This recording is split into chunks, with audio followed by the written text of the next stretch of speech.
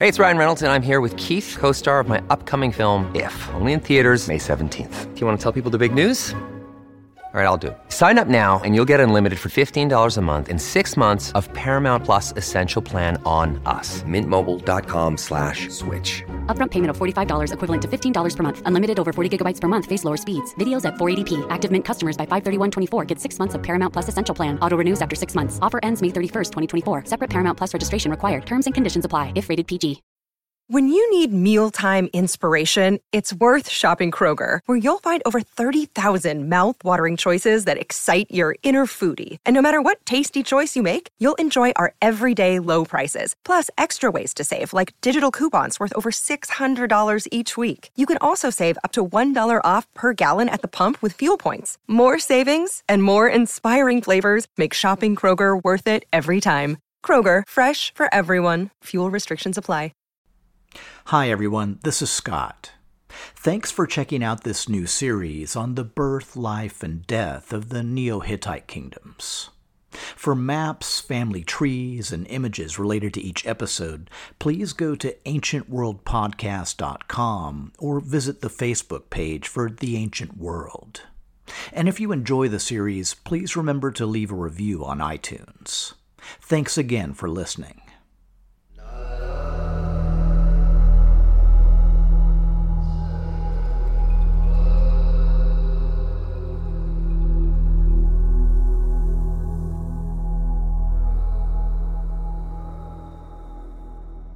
No shortage of praise for his older brother. The gods of his father ran before my brother, and he conquered the enemy tribal troops. He killed them. When he had conquered the tribal troops, the land of the enemy saw him, and they were afraid.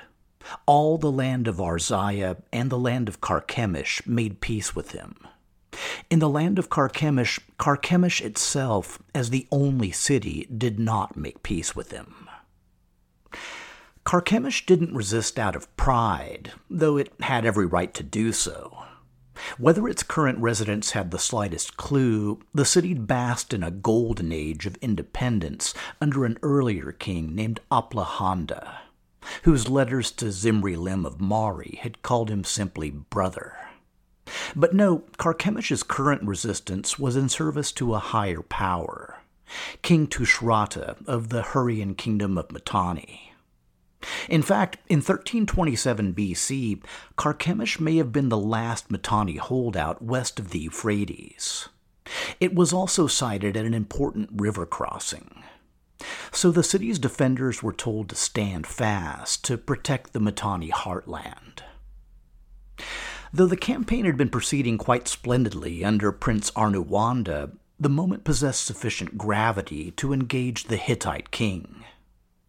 In his later account, his son introduces him as Suppiluliuma, king of Hatti, hero, which pretty much covers all the bases. I mean, this was the guy who'd helped his father defeat the Khazga and retake the imperial capital of Hattusas, then conspired to kill his older brother to seize the Hittite throne. And now he was poised to crush an empire that had dominated the region for generations. No river, no city, and no desperate holdouts would keep him from his prize. His son records that after an 8-day siege, followed by a day-long battle, Suppiluliuma captured Carchemish. He was respectful enough of the city gods, particularly its main goddess Kubaba, that he steered well clear of the major temples. But that pretty much emptied out his mercy tank. The king took captive silver, gold, and bronze and carted them off to Hattusas. The loss was considered sufficiently dire for Mitanni nobles to kill their own king, Tushratta, and place his brother on the throne as King Shutarna III. Maybe they were hoping to use their new figurehead to try to sue for peace. If so, those hopes were immediately dashed, because Suppiluliuma had already found them a king, an exiled son of the slain Tushratta by the name of Shatiwaza, who also just happened to be Suppiluliuma's new son-in-law. It's funny how things work out sometimes. The rest proceeded mostly by the book. A Hittite drive to the capital of Washukani and installation of a Hittite puppet on the throne of fading Mitanni. In the wake of the victory, Suppiluliuma spread his sons out like a tarot deck and read them all their fates. I already touched on two sons earlier. The oldest, Arnuwanda, was the fearsome general who'd led the Syrian campaign. Unsurprisingly, he'd continue to serve as tip of the spear and designated heir. There was also the youngest prince, who'd eventually write down all these events in a work called The Deeds of Suppiluliuma I. His name was Mursili, the future King Mursili II, though around this time his prospects for advancement looked nowhere near that bright. There was a third son named Telepinu, who was installed as the Hittite sub-king or viceroy of the Syrian city of Aleppo. And there was a fourth son by the name of Piasili. According to the text of a later treaty, it was Piasili who'd escorted Shatiwaza across the Euphrates and led that part of the Hittite army that had placed him on the throne. As his reward, Mursili records that Suppiluliuma gave the land of Carchemish and the city of Carchemish to Piasili to govern, and made him a special king. In this context, the land of Carchemish included territories along both banks of the upper Euphrates, along with Syrian lands approaching the coast. This was a significant bequest, and one that was mostly left to Piasili to organize and rule. As a token nod to its Hurrian residents, Piasili began his reign by adopting the Hurrian name of Shari Kushu, though I'm going to keep calling him Piasili. But a name change was the easiest item on his to-do list. A reasonable starting point for me, you, and him was to get the lay of the land. East of Carchemish, as we just discussed, was the Hurrian kingdom of Mitanni. The kingdom's origins are insanely interesting, but don't have much bearing on the current story. So I'll just mention that sometime around 1600 BC, Indo-Aryan speakers from Central Asia migrated to northern Syria, where they used their superior military skills to dominate the local Hurrians. Their kingdom expanded in the political vacuum left by the Hittite destruction of Yamkad. And by the time the Egyptians and Hittites returned, Mitanni was a force to be reckoned with. After being a major power for centuries, this latest conflict reduced Mitanni to its irreducible core, the royal capital of Washukani and nearby territories in the Kabur and Balik river valleys. Hittite domination was a bitter pill, but the situation was actually quite a bit worse. Because once, when they'd been riding high, the Mitanni decided to humiliate Assyria. And now a resurgent Assyria, thirsty for land and hungry for revenge, paced along Mitanni's southeastern border. West of Carchemish, approaching the Orontes, were the former Mitanni territories of Aleppo and Nuhashi, the former ruled by Piasili's brother, Telepinu. Across the Orontes approaching the coast was the ancient territory of Amuru.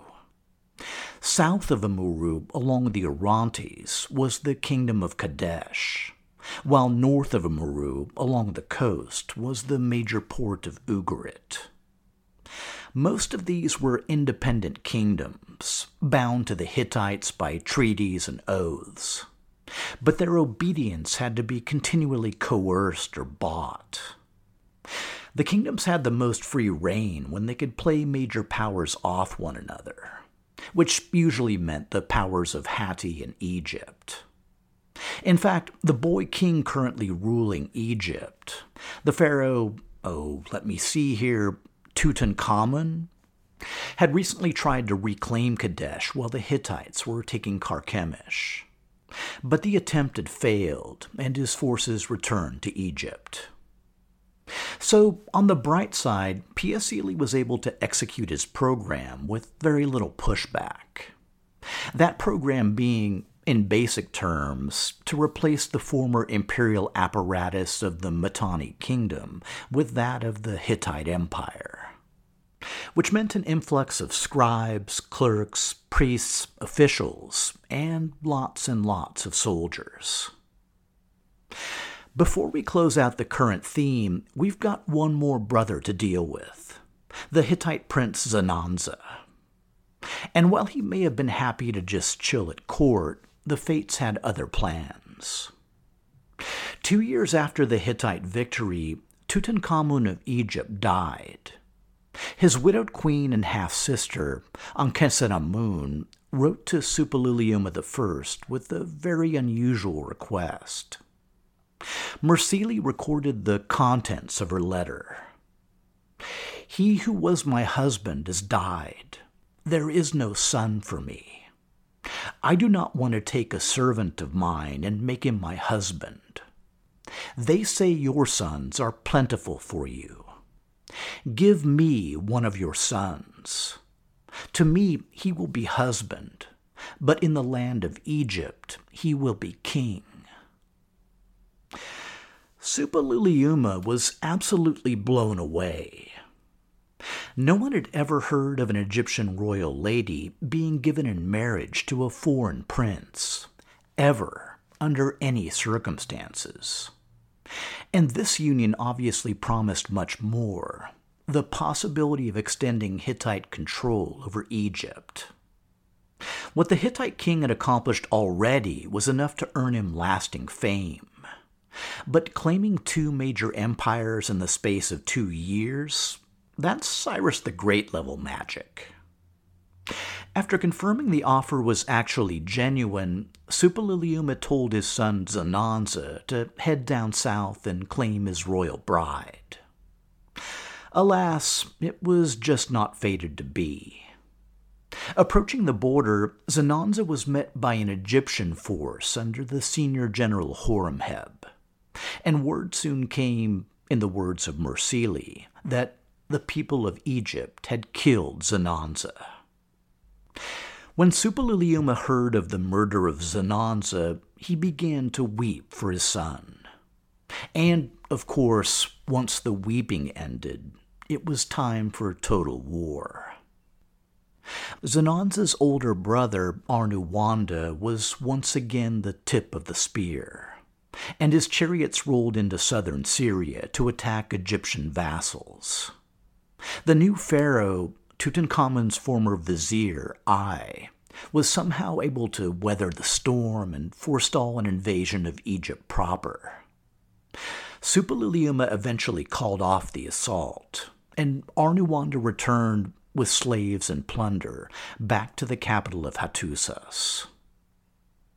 The real legacy of this brief campaign took some time to reveal itself.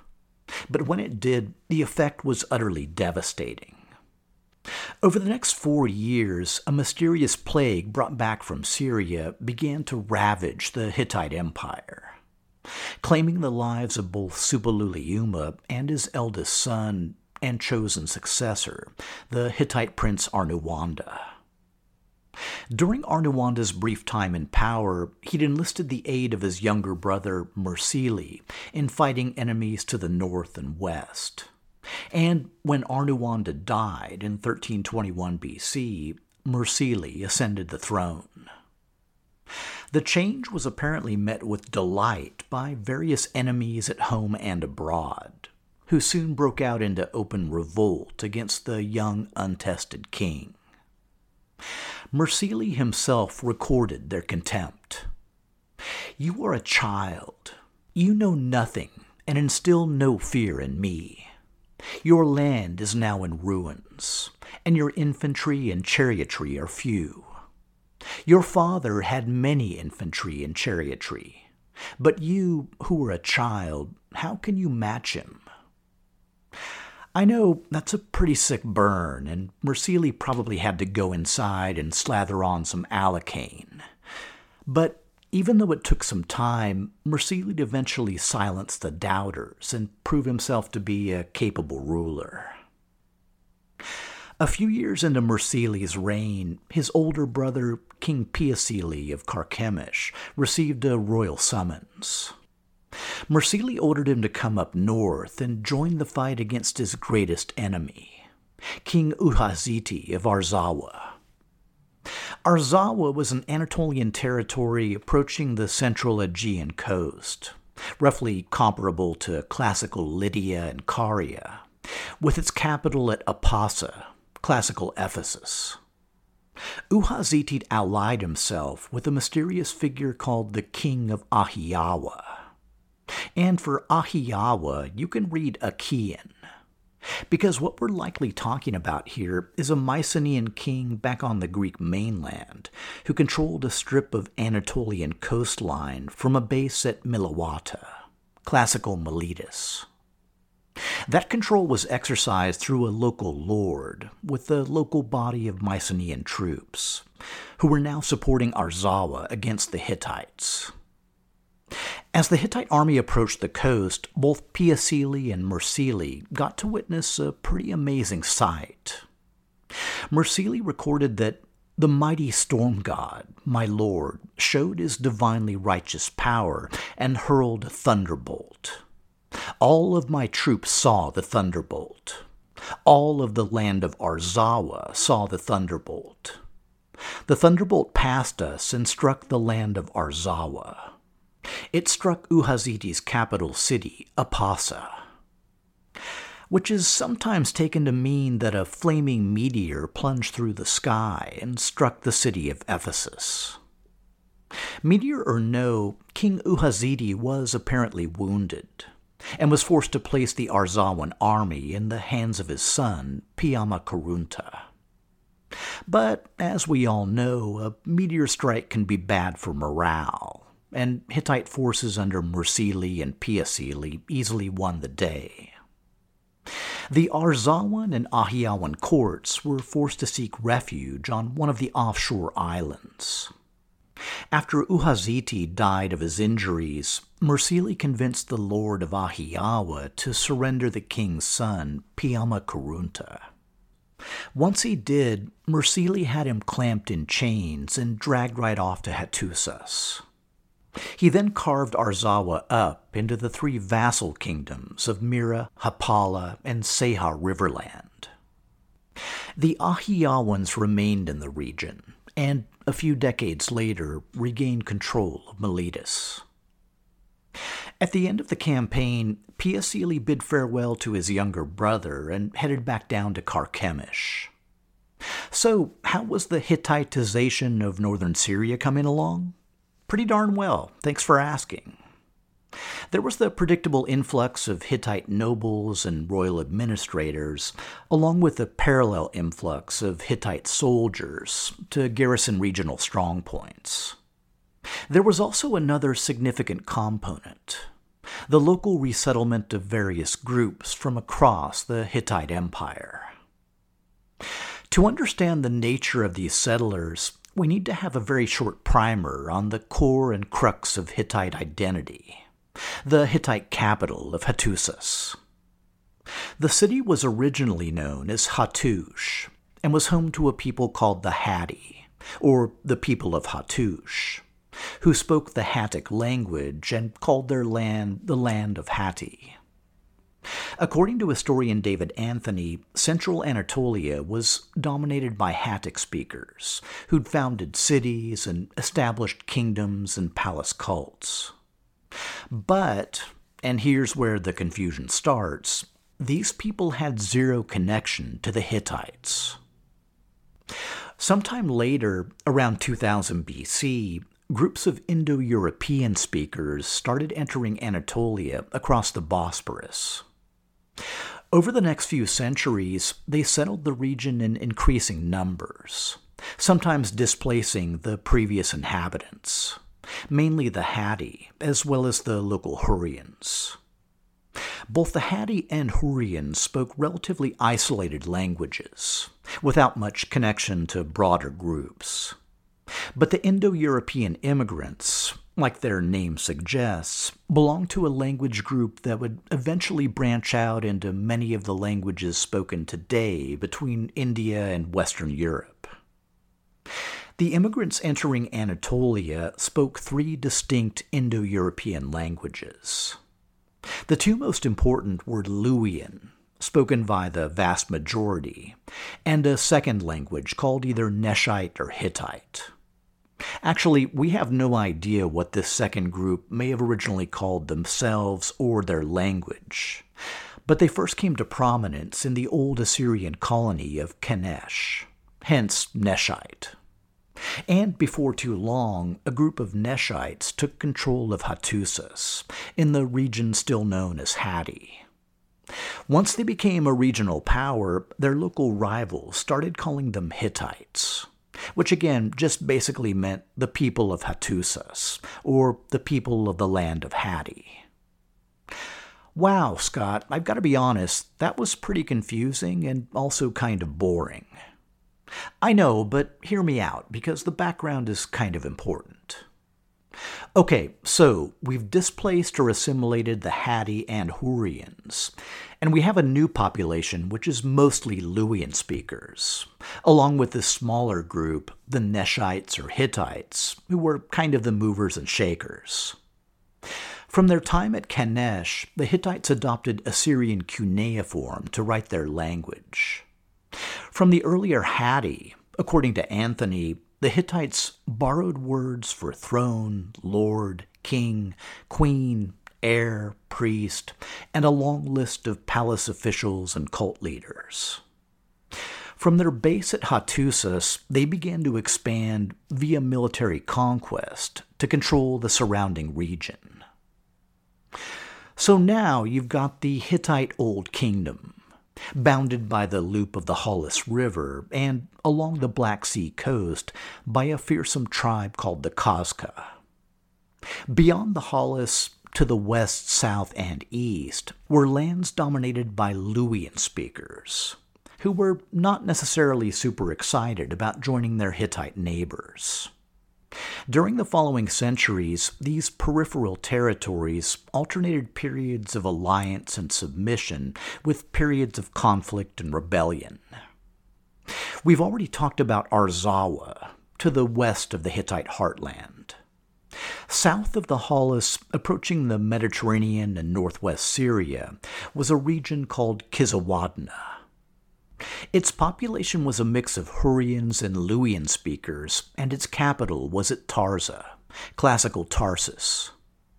The kingdom had been dominated by Mitanni, then by the Hittites, before taking a recent stab at independence. Suppiluliuma had crushed the rebellion and restored imperial control. But it didn't solve the larger issue: how to better integrate the Luwian periphery with the Hittite imperial core.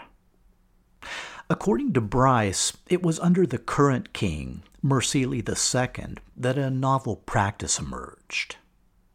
Hittite military records report the deportation of tens of thousands of persons from conquered states, including those of western and southern Anatolia, to the homeland and its peripheral areas.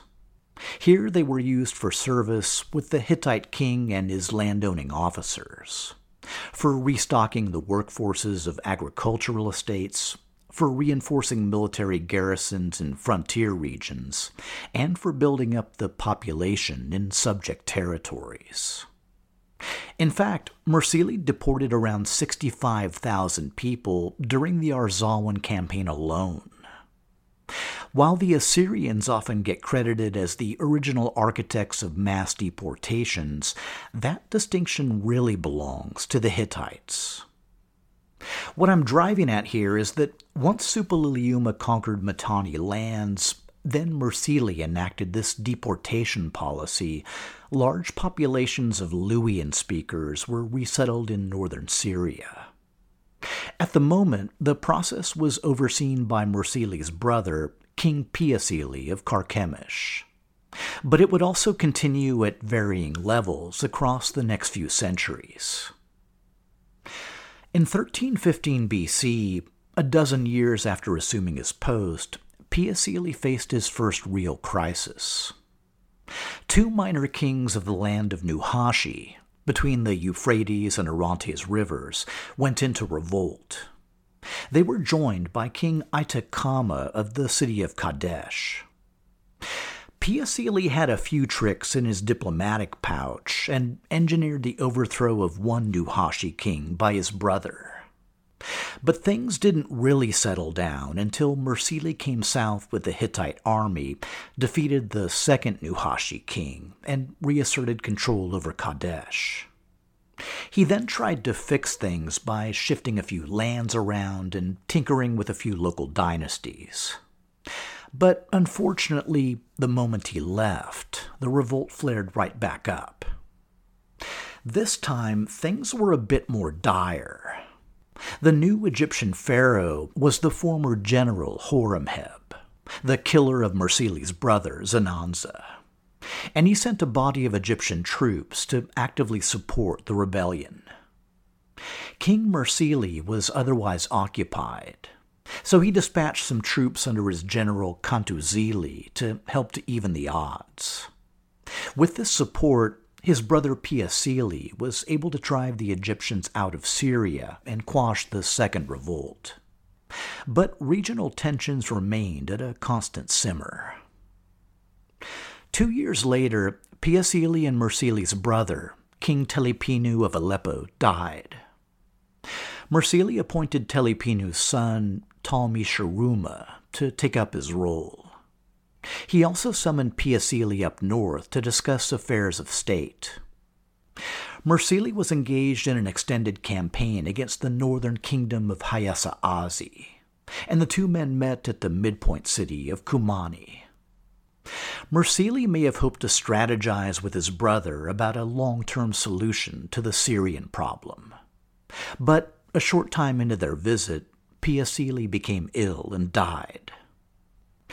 The moment they learned the viceroy was dead, Nuhashi and Kadesh went back into revolt. Even as he was mourning his brother, Mursili dispatched his general Kurunta, who rolled into Syria, ravaged the territory of Nuhashi, killed King Itakama of Kadesh, and replaced him with his son, Prince Nikmadu, which finally put an end to the Syrian rebellions. Oh, except, during all the chaos, the Assyrian king Enlil-Nirari crossed the Euphrates and captured the city of Carchemish. In retrospect, I guess it wasn't that much of a shocker. The city's viceroy had just died, and Mitanni was still a Hittite vassal, so no one was really expecting an attack from the east. At the same time, after decades of Mitanni domination, the Assyrians wanted to let it be known that they were still a force to be reckoned with. But, to be honest, they really weren't. At least not yet. They were clearly no match for the Hittite army, and Mursili personally came to Carchemish to drive the Assyrians out. In the aftermath, he appointed Piaseili's son, Sahuru-Nuash, as the new king of Carchemish, just like he'd appointed Telepinu's son to rule in nearby Aleppo. Mursili spent the next 2 years pressing the attack on Hayasa-Azi, and just like with Arzawa years before, he got some surprising help from on high. As Mursili was making preparations for the year's campaign, the sky above turned totally black. He recorded that the sun gave a sign. But what Mursili and his army actually witnessed was a total solar eclipse, which means we actually have a real hard date, June 24th, 1312 BC, in the middle of the afternoon.